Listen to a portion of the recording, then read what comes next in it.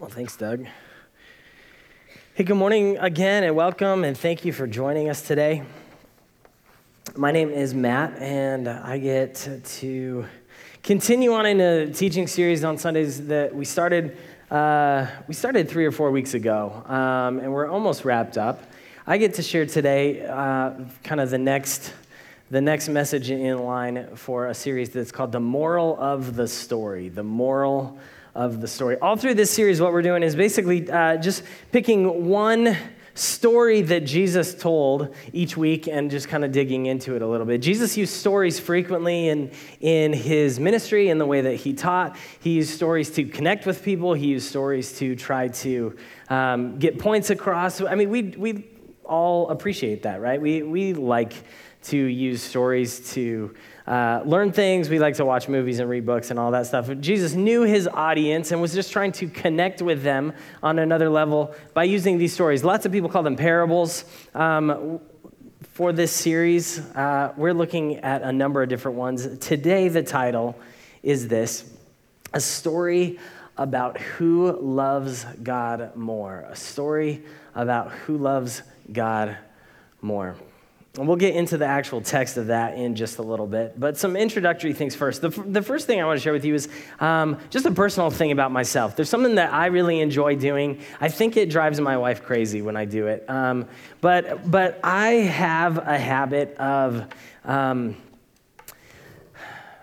trying to dig into and think about what all might go into like my current situation. And so I'll do this thing lots of times where we'll just be like out to eat dinner or driving in the car or sitting at church or wherever it is, and I'll just start to like think about stuff. And it's not good because sometimes it disconnects me from paying attention to what I should be paying attention to. But I'll do things like start thinking like, what all is going into the fact that I'm listening to someone's voice like through a microphone and through some speakers. How do wireless microphones work?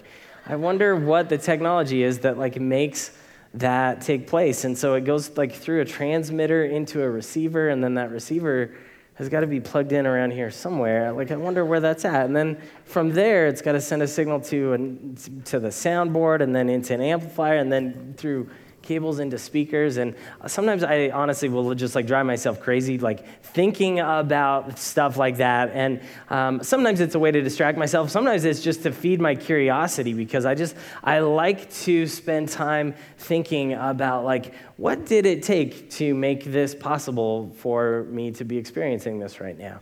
I'll do this even every once in a while when we're driving down the road. We just went on a trip out of town a week or two ago, and we spent a bunch of time in the car, and so we're driving in the car and driving down the highway, and I just was thinking for a second, like, man, there's so much that goes into my ability to be able to be driving 80 miles an hour down the freeway right here.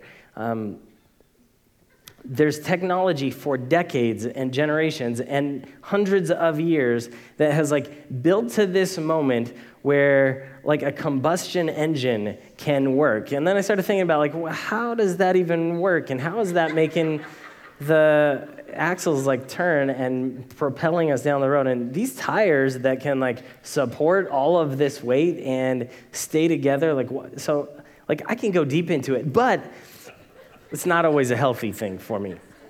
But one of the things that I've realized is that sometimes when I do that, when I stop and when I really like dig in and I consider like what all has had to have taken place for me to be here now in this situation, experiencing what I'm experiencing, it has caused me at times to develop a much deeper appreciation for all kinds of different things. Like I'll think about that, and as I let my brain go to these places, like what did it take for me to get here? What did it take for this to take place or for this experience to happen? As I think about that, it causes me to appreciate a lot of things that I find myself forgetting about if I just kind of go through my normal routine, if I open the car door and drive to the place I'm going and get out and go in. Like, I don't have that deeper sense of appreciation or sometimes even awe of like what all has had to have taken place for this to be my current experience or my situation, or whatever. Are you kind of tracking with me just a little bit about that? So I want you to keep that in your mind as we transition into Scripture, because I think that it has to do with what we're looking at and what we can learn from this story that Jesus shares with us today. A story about who loves God more. We're going to look in the book of Luke. The book of Luke is one of four basically accounts of Jesus' life and his ministry that we can read about in the New Testament. Luke is one of the ones who kind of put together Jesus' story. And so in the book of Luke, we can read a lot about the life of Jesus and the things that he taught and situations that he was in. And so we're going to look at one of those situations today that the book of Luke tells us about. This particular situation, and you'll hear it in just a little bit, there's really kind of three primary characters. So there's Jesus, he is the first one, and then there are two other characters, and you'll learn a little bit more as we read about it, but the major point of, I believe, why we have this little section to even read is because Jesus uses this situation and this setting to kind of take two pretty different responses to God and contrast them and kind of says, here's one possible response to God that has some problems with it, and here's another response to God that we should hold up and emulate. So that's what we're going to be looking at today. The book of Luke, we're going to read it first, and then we'll get into it a little bit more. If you want, you can look on the screen. All of the text is going to be on the screen. You can also look in your Bible if you'd like. Luke chapter 7, 36 through 47, a story about who loves God more. It says, when one of the Pharisees invited Jesus to have dinner with him, he went to the Pharisee's house and reclined at the table. If Scripture is new to you at all, Pharisees are one of the religious groups. This was a group of religious folks who really were trying to do what they thought was right to follow God. There were a lot of ways that Jesus kind of called out some things that were maybe unhealthy in the way that the Pharisees practiced their religion, but ultimately, the Pharisees were a group of Jews who were trying to honor God and trying to do the best that they knew how to follow God. They often were criticized for getting kind of wrapped up in religiosity and in rules and that kind of thing. But just so you know, a Pharisee, a religious leader in the community, someone who is trying to follow God, invites Jesus. I'm sure he's heard about Jesus, heard some of the things that Jesus has been teaching. My guess is he's just trying to find out for himself. Like, I wonder who this guy is. Like, I need to dig in a little bit more. So he invites Jesus into his home for a meal. It says Jesus goes to the Pharisee's house and reclines at the table. We continue. A woman in that town who lived a sinful life learned that Jesus was eating at the Pharisee's house. So she came there with an alabaster jar of perfume. As she stood behind him at his feet, weeping, she began to wet his feet with her tears. Then she wiped them with her hair, kissed them, and poured perfume on them. This might be one of the weirdest dinner parties ever.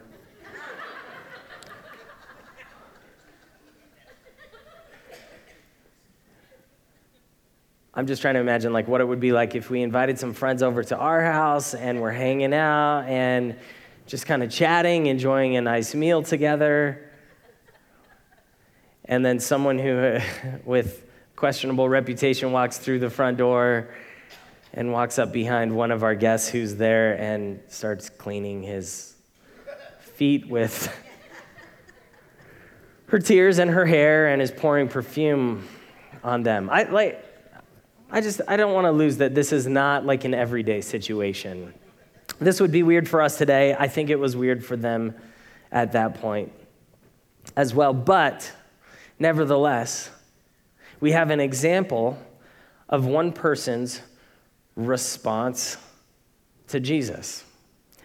We can only assume that she's had some kind of interaction with him before, that this is not the first time that she has encountered Jesus. We can assume that she has likely had some previous encounter that has caused her to have such an overwhelming desire to come and do something to show her gratitude, do something to honor him, that this is her way of saying, I don't know what else to do but just to come and give myself to you somehow. We can keep reading on the next slide.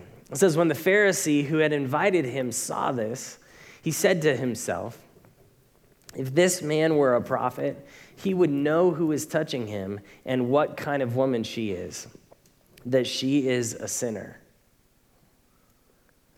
So we get a little bit of a glimpse into kind of the attitude and the heart that Simon the Pharisee is coming from. That he kind of says, first, this makes me wonder if Jesus really is actually a prophet.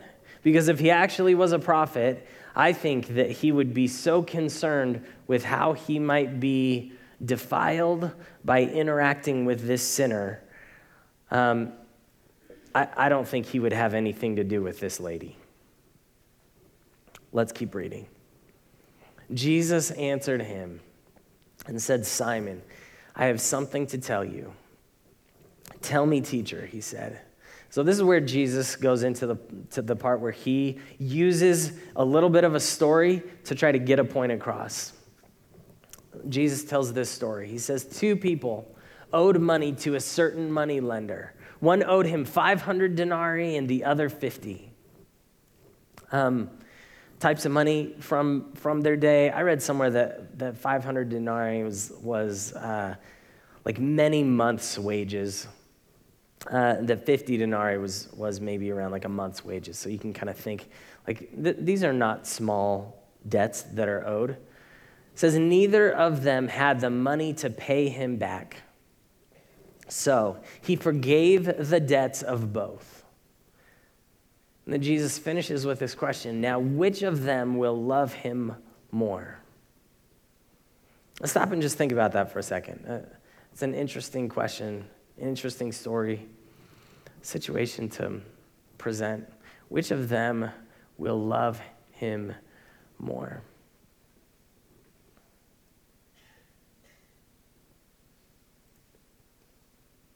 I mean, you can already see maybe where Jesus is going a little bit with this. Simon replied, I suppose the one who had the bigger debt forgiven. You have judged correctly, Jesus said. Next slide. It says, then he turned toward the woman and said to Simon, do you see this woman? I came into your house. You did not give me any water for my feet, but she wet my feet with her tears and wiped them with her hair. You did not give me a kiss, but this woman, from the time I entered, has not stopped kissing my feet. You did not put oil on my head, but she has poured perfume on my feet. Therefore, I tell you, her many sins have been forgiven as her great love has shown. But whoever has been forgiven little loves little.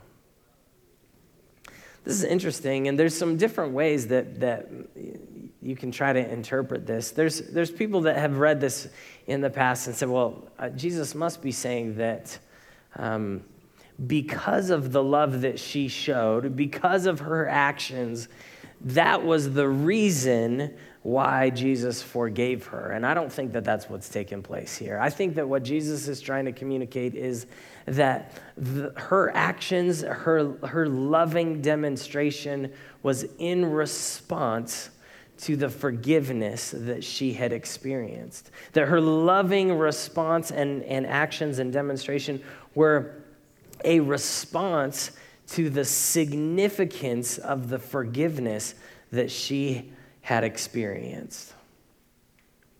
And in contrast, we see Jesus telling Simon, she did this and you didn't. And this other thing you didn't do and she did do.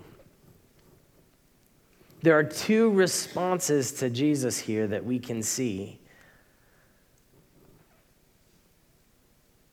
I was at Fry's the other day, and I was getting some groceries. I was just in a hurry. I had to get some groceries and then get on to do some things for the rest of my day. And I was just checking out. I had a cart full of stuff.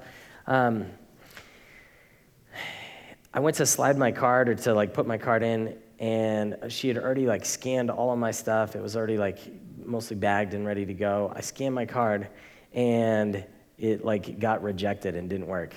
And it was one of those moments where it's what is the problem? I knew, it was my debit card. I knew that my account had plenty of funds in it, but for whatever reason, the machine was not working. And so we tried it 2 or 3 times. By about the third time, I looked around and realized, every single one of these machines is not working. And so every cashier was not able to process the payments. But I felt stuck. All my stuff was ready to go. I really needed all the stuff I was getting, and I really needed to get on with my day. And so the part of my heart where Jesus lives came out. I'm being sarcastic there for a second, but I started getting frustrated. I was tapping my foot. I'm looking at my watch, trying to figure out when these incompetent cashiers are going to get their system figured out. And really, it's not those things are not pretty things, especially when you recognize them in yourself, when you see attitudes and pieces of your heart that you wish were not exactly like that. But I'm frustrated. I'm getting impatient. I'm thinking about what kinds of non-helpful things I want to say to the people that are around me and all this stuff, how I can contribute to the situation by complaining more. And I just stopped for a second, and I realized there's nothing that I can do here, and I think that just sometimes God's grace gives us moments where we see ourselves and see things in ourselves that aren't pleasing to him. And so I think it was God's grace that helped me see for a second that I was just thinking, you know what, I am impatient and I'm frustrated here because it's going to take a couple extra minutes to pay for my groceries, and even if I have to come back later or if I have to do something else, whatever. But there are people that their response to this situation, based on where they're coming from, would be wildly different than what my response is. My response to this situation is based on where I'm coming from, and it's based on my experiences, and it's based on the fact that I have a expectation level of efficient grocery checkouts. I have the fact that I can even go to a grocery store and pick out food and put it in a cart and pay for it and take it home, that is something that I'm so comfortable with that I have this expectation that it's got to go the way I want it to go. And I stood there thinking dude, there's people literally even just in our community that don't have the ability to go pick out the stuff that they want at the grocery store and put it in a cart and pay for it and take it home. And based on their situation, their circumstances, their response to this situation might be different too. There are people that would say who cares if it takes you longer? You still have money to buy food. Who cares if it takes you an hour? You're going to be able to feed your kids tonight, right? There's people in this world that would say there's a grocery store, you don't have to grow your own food. See, for us, when we put meals on our table, it's a many months long investment of our time and energy and hard work. For us to drink clean water, it takes us hours to go hike and then drag the water back on our backs. And you're complaining about a couple extra minutes standing in line at the grocery store, waiting for your bottled water.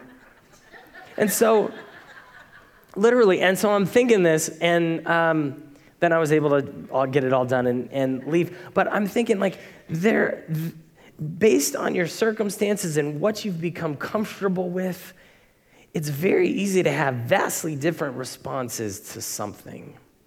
And I don't think it was a coincidence that I was thinking through some of those things as I'm looking and reading this scripture this week. And so what I see in this is that there are two people that, based on their circumstances, based on their situation, what they've gone through and their attitudes, they have vastly different experiences and responses to Jesus. That on the one hand, the religious leader, the Pharisee Simon, he responds to Jesus with a lot of things that are not very helpful.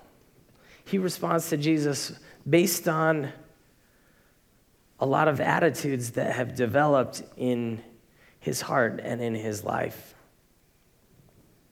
What I want to do is just look at a couple of the things that I think that based on his response would be things that would be warning signs for us too in the way that we respond to Jesus. The first thing that I think is something that was there in Simon's response was apathy. I think on a certain level he had things he cared about, and then he had things he didn't care about. And apathy is one of the things that kind of won the day for him. So there's a blank to fill in that says apathy is the enemy of love. I would just say that I think I would say that I believe that this woman's response is the response of love that would be held up as the thing for us to look at as the right or correct or valuable or better response. And the apathy is something that kept Simon from being able to respond to Jesus in that way. I also think that apathy is something that keeps us from responding to God in ways that we need to. Apathy is really just like not caring and a lack of concern or a lack of care.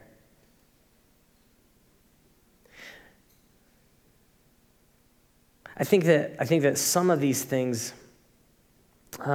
my hope for me, even as I read this, is to look at it and say, what are the things that I see in Simon in myself? Like, are there things that he did in his response to Jesus that I need to look in the mirror and be honest about?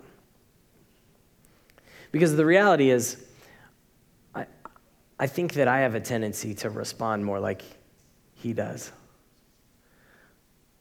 I don't think I always respond the way that this woman responds, with a lavish act of love and gratitude. I think that apathy is one of the things that causes me sometimes to go there. And it's just losing the importance. It's really easy. Like, our natural tendency is to always slide into places where it's just not important to respond well to God. It's easier to kind of do nothing, or to be lazy, or to just not care. The second thing, self-righteousness is the enemy of love.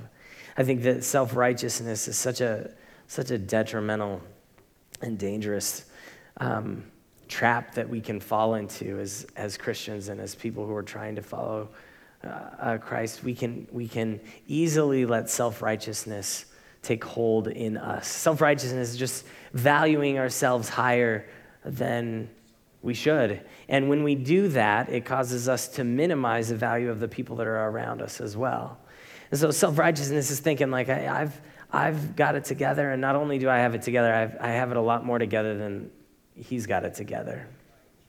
Like, I've got things more under control than they do, and that makes me feel okay about myself. And self-righteousness keeps us from responding to Jesus in the way that we need to. I mean, part of Simon's response is to immediately, that little section where it says he thought to himself, if he really was a prophet, he wouldn't let this lady be in his space. And you can glean from reading those words, he had a conclusion he'd come to about this woman. He had value judgments that he was making about this woman and about her worthiness to be in their house, her worthiness to even be approaching Jesus. Self-righteousness keeps us from the place where we can respond in love and in gratitude to God. Self-righteousness also keeps us from being able to respond and love each other the way that we're called to as followers of Jesus. Self-righteousness keeps us from being able to respond to the world and our community the way that followers of Jesus are called to. Self-righteousness has no place in the life of a follower of Jesus. And yet, it's an easy place to slip to. It's an easy thing that can take hold sometimes without us even realizing it. But it keeps us from the place that God wants us to be. Condemnation is the enemy of love here. Part of his response shows, again, the conclusions he's made about this woman.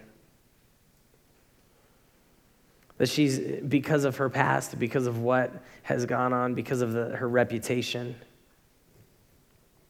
that she is a sinner. She is destined to be a sinner. She will forever be a sinner. And that's not how Jesus sees it. Yet we do this, and it causes us again to look down on the people around us, to look down on people that God has great love for. Cynicism is the enemy of love. Part of his response was saying, he must not really be a prophet like I thought. If he's letting this happen, he can't be really what he says he is.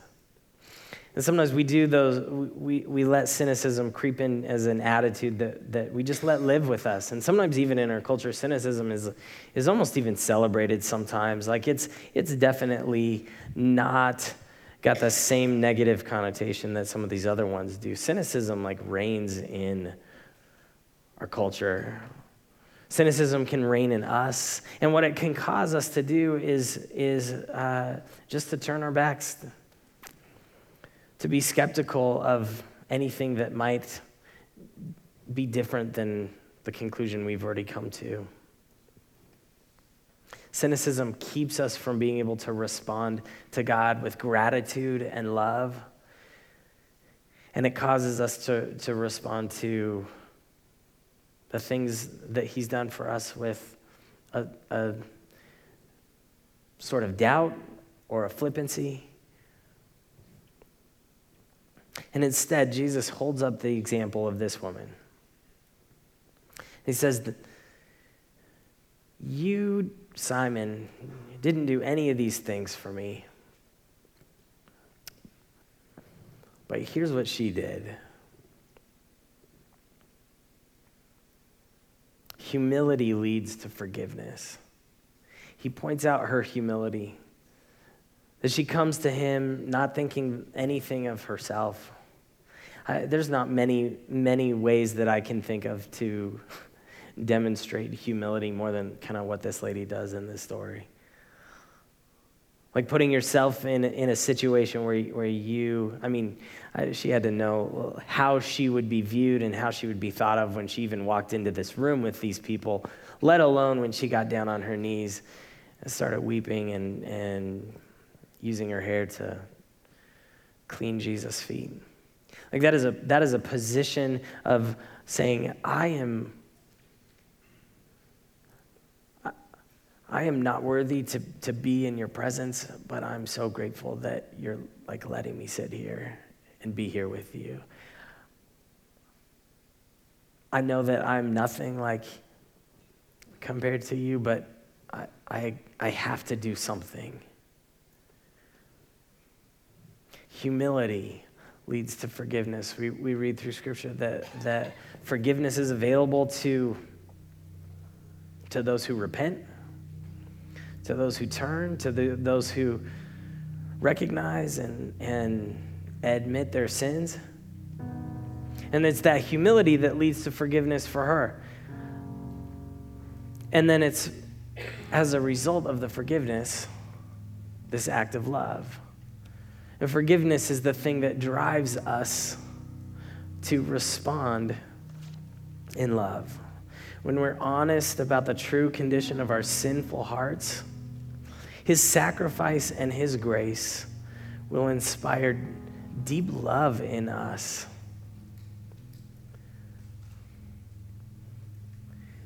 I don't know, when you look at these two examples of people responding to Jesus, I don't know which of these you see more in yourself. I don't know if you see more of the ways that you allow an attitude of self-righteousness or condemnation or cynicism to sneak in and kind of rule the way you think and the way you live.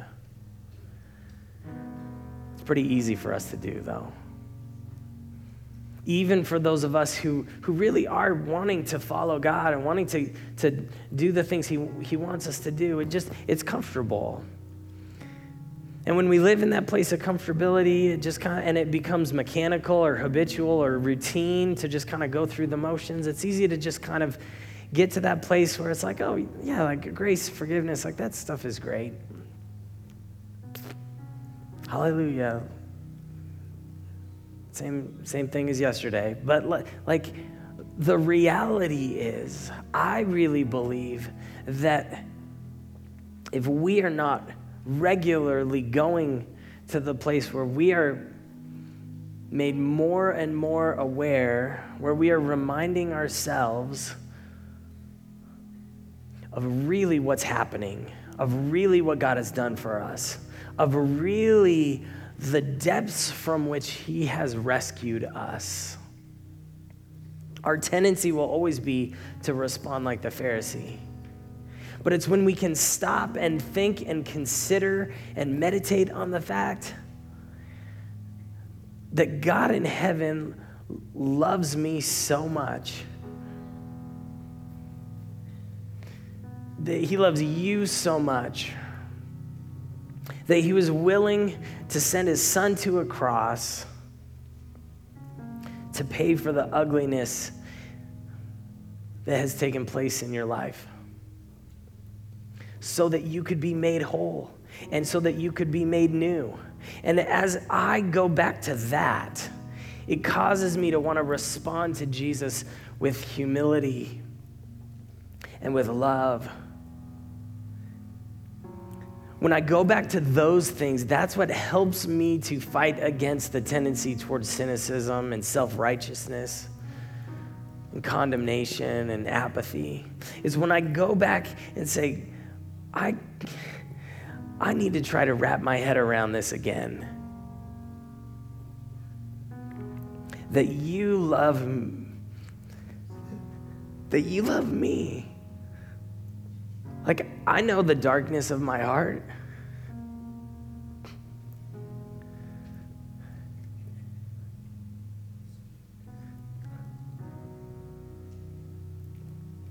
In humility as we come, in humility as we remember the depths from which he has brought us, it causes us to push against our tendencies to become like Simon in this story.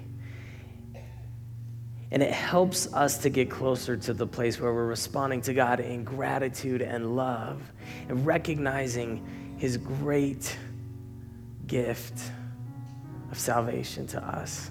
Would you just stand up with me? I want to share with you two last things. The first is I just believe that this is the moral of the story.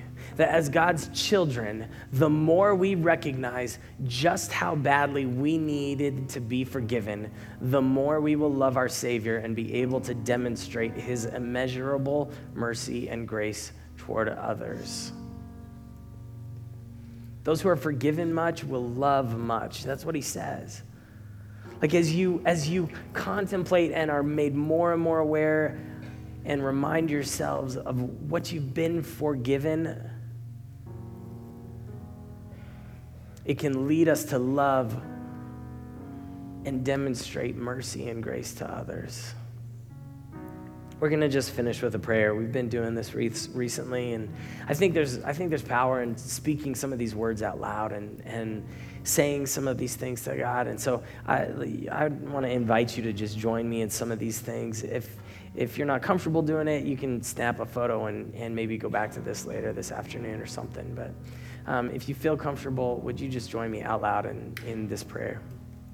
Lord Jesus, I recognize that too often my life is lacking in love for you and love for others. I look at people through the lens of criticism and quick judgment. I'm too frequently cynical. My life is not always marked by your love. I grieve this, Lord. Forgive me for my pride and self-righteousness. I know that it keeps me from loving others, and it keeps me from loving you with the passion that I should. That's not who I want to be. I want to love you much more, Jesus, than I currently do. Give me greater understanding of the depth from which you have rescued me, and allow that to inspire greater love in my heart every day. In your kind and powerful name, amen. It is amazing grace that we have access to God in the ways that we do. It is amazing grace that we can turn from our past and have an opportunity to start fresh. Don't let days go by this week where that's not on the front of your thinking, where that's not something that is running through your mind.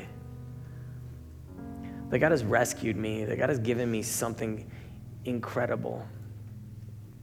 And just sit with that and be in awe of who he is.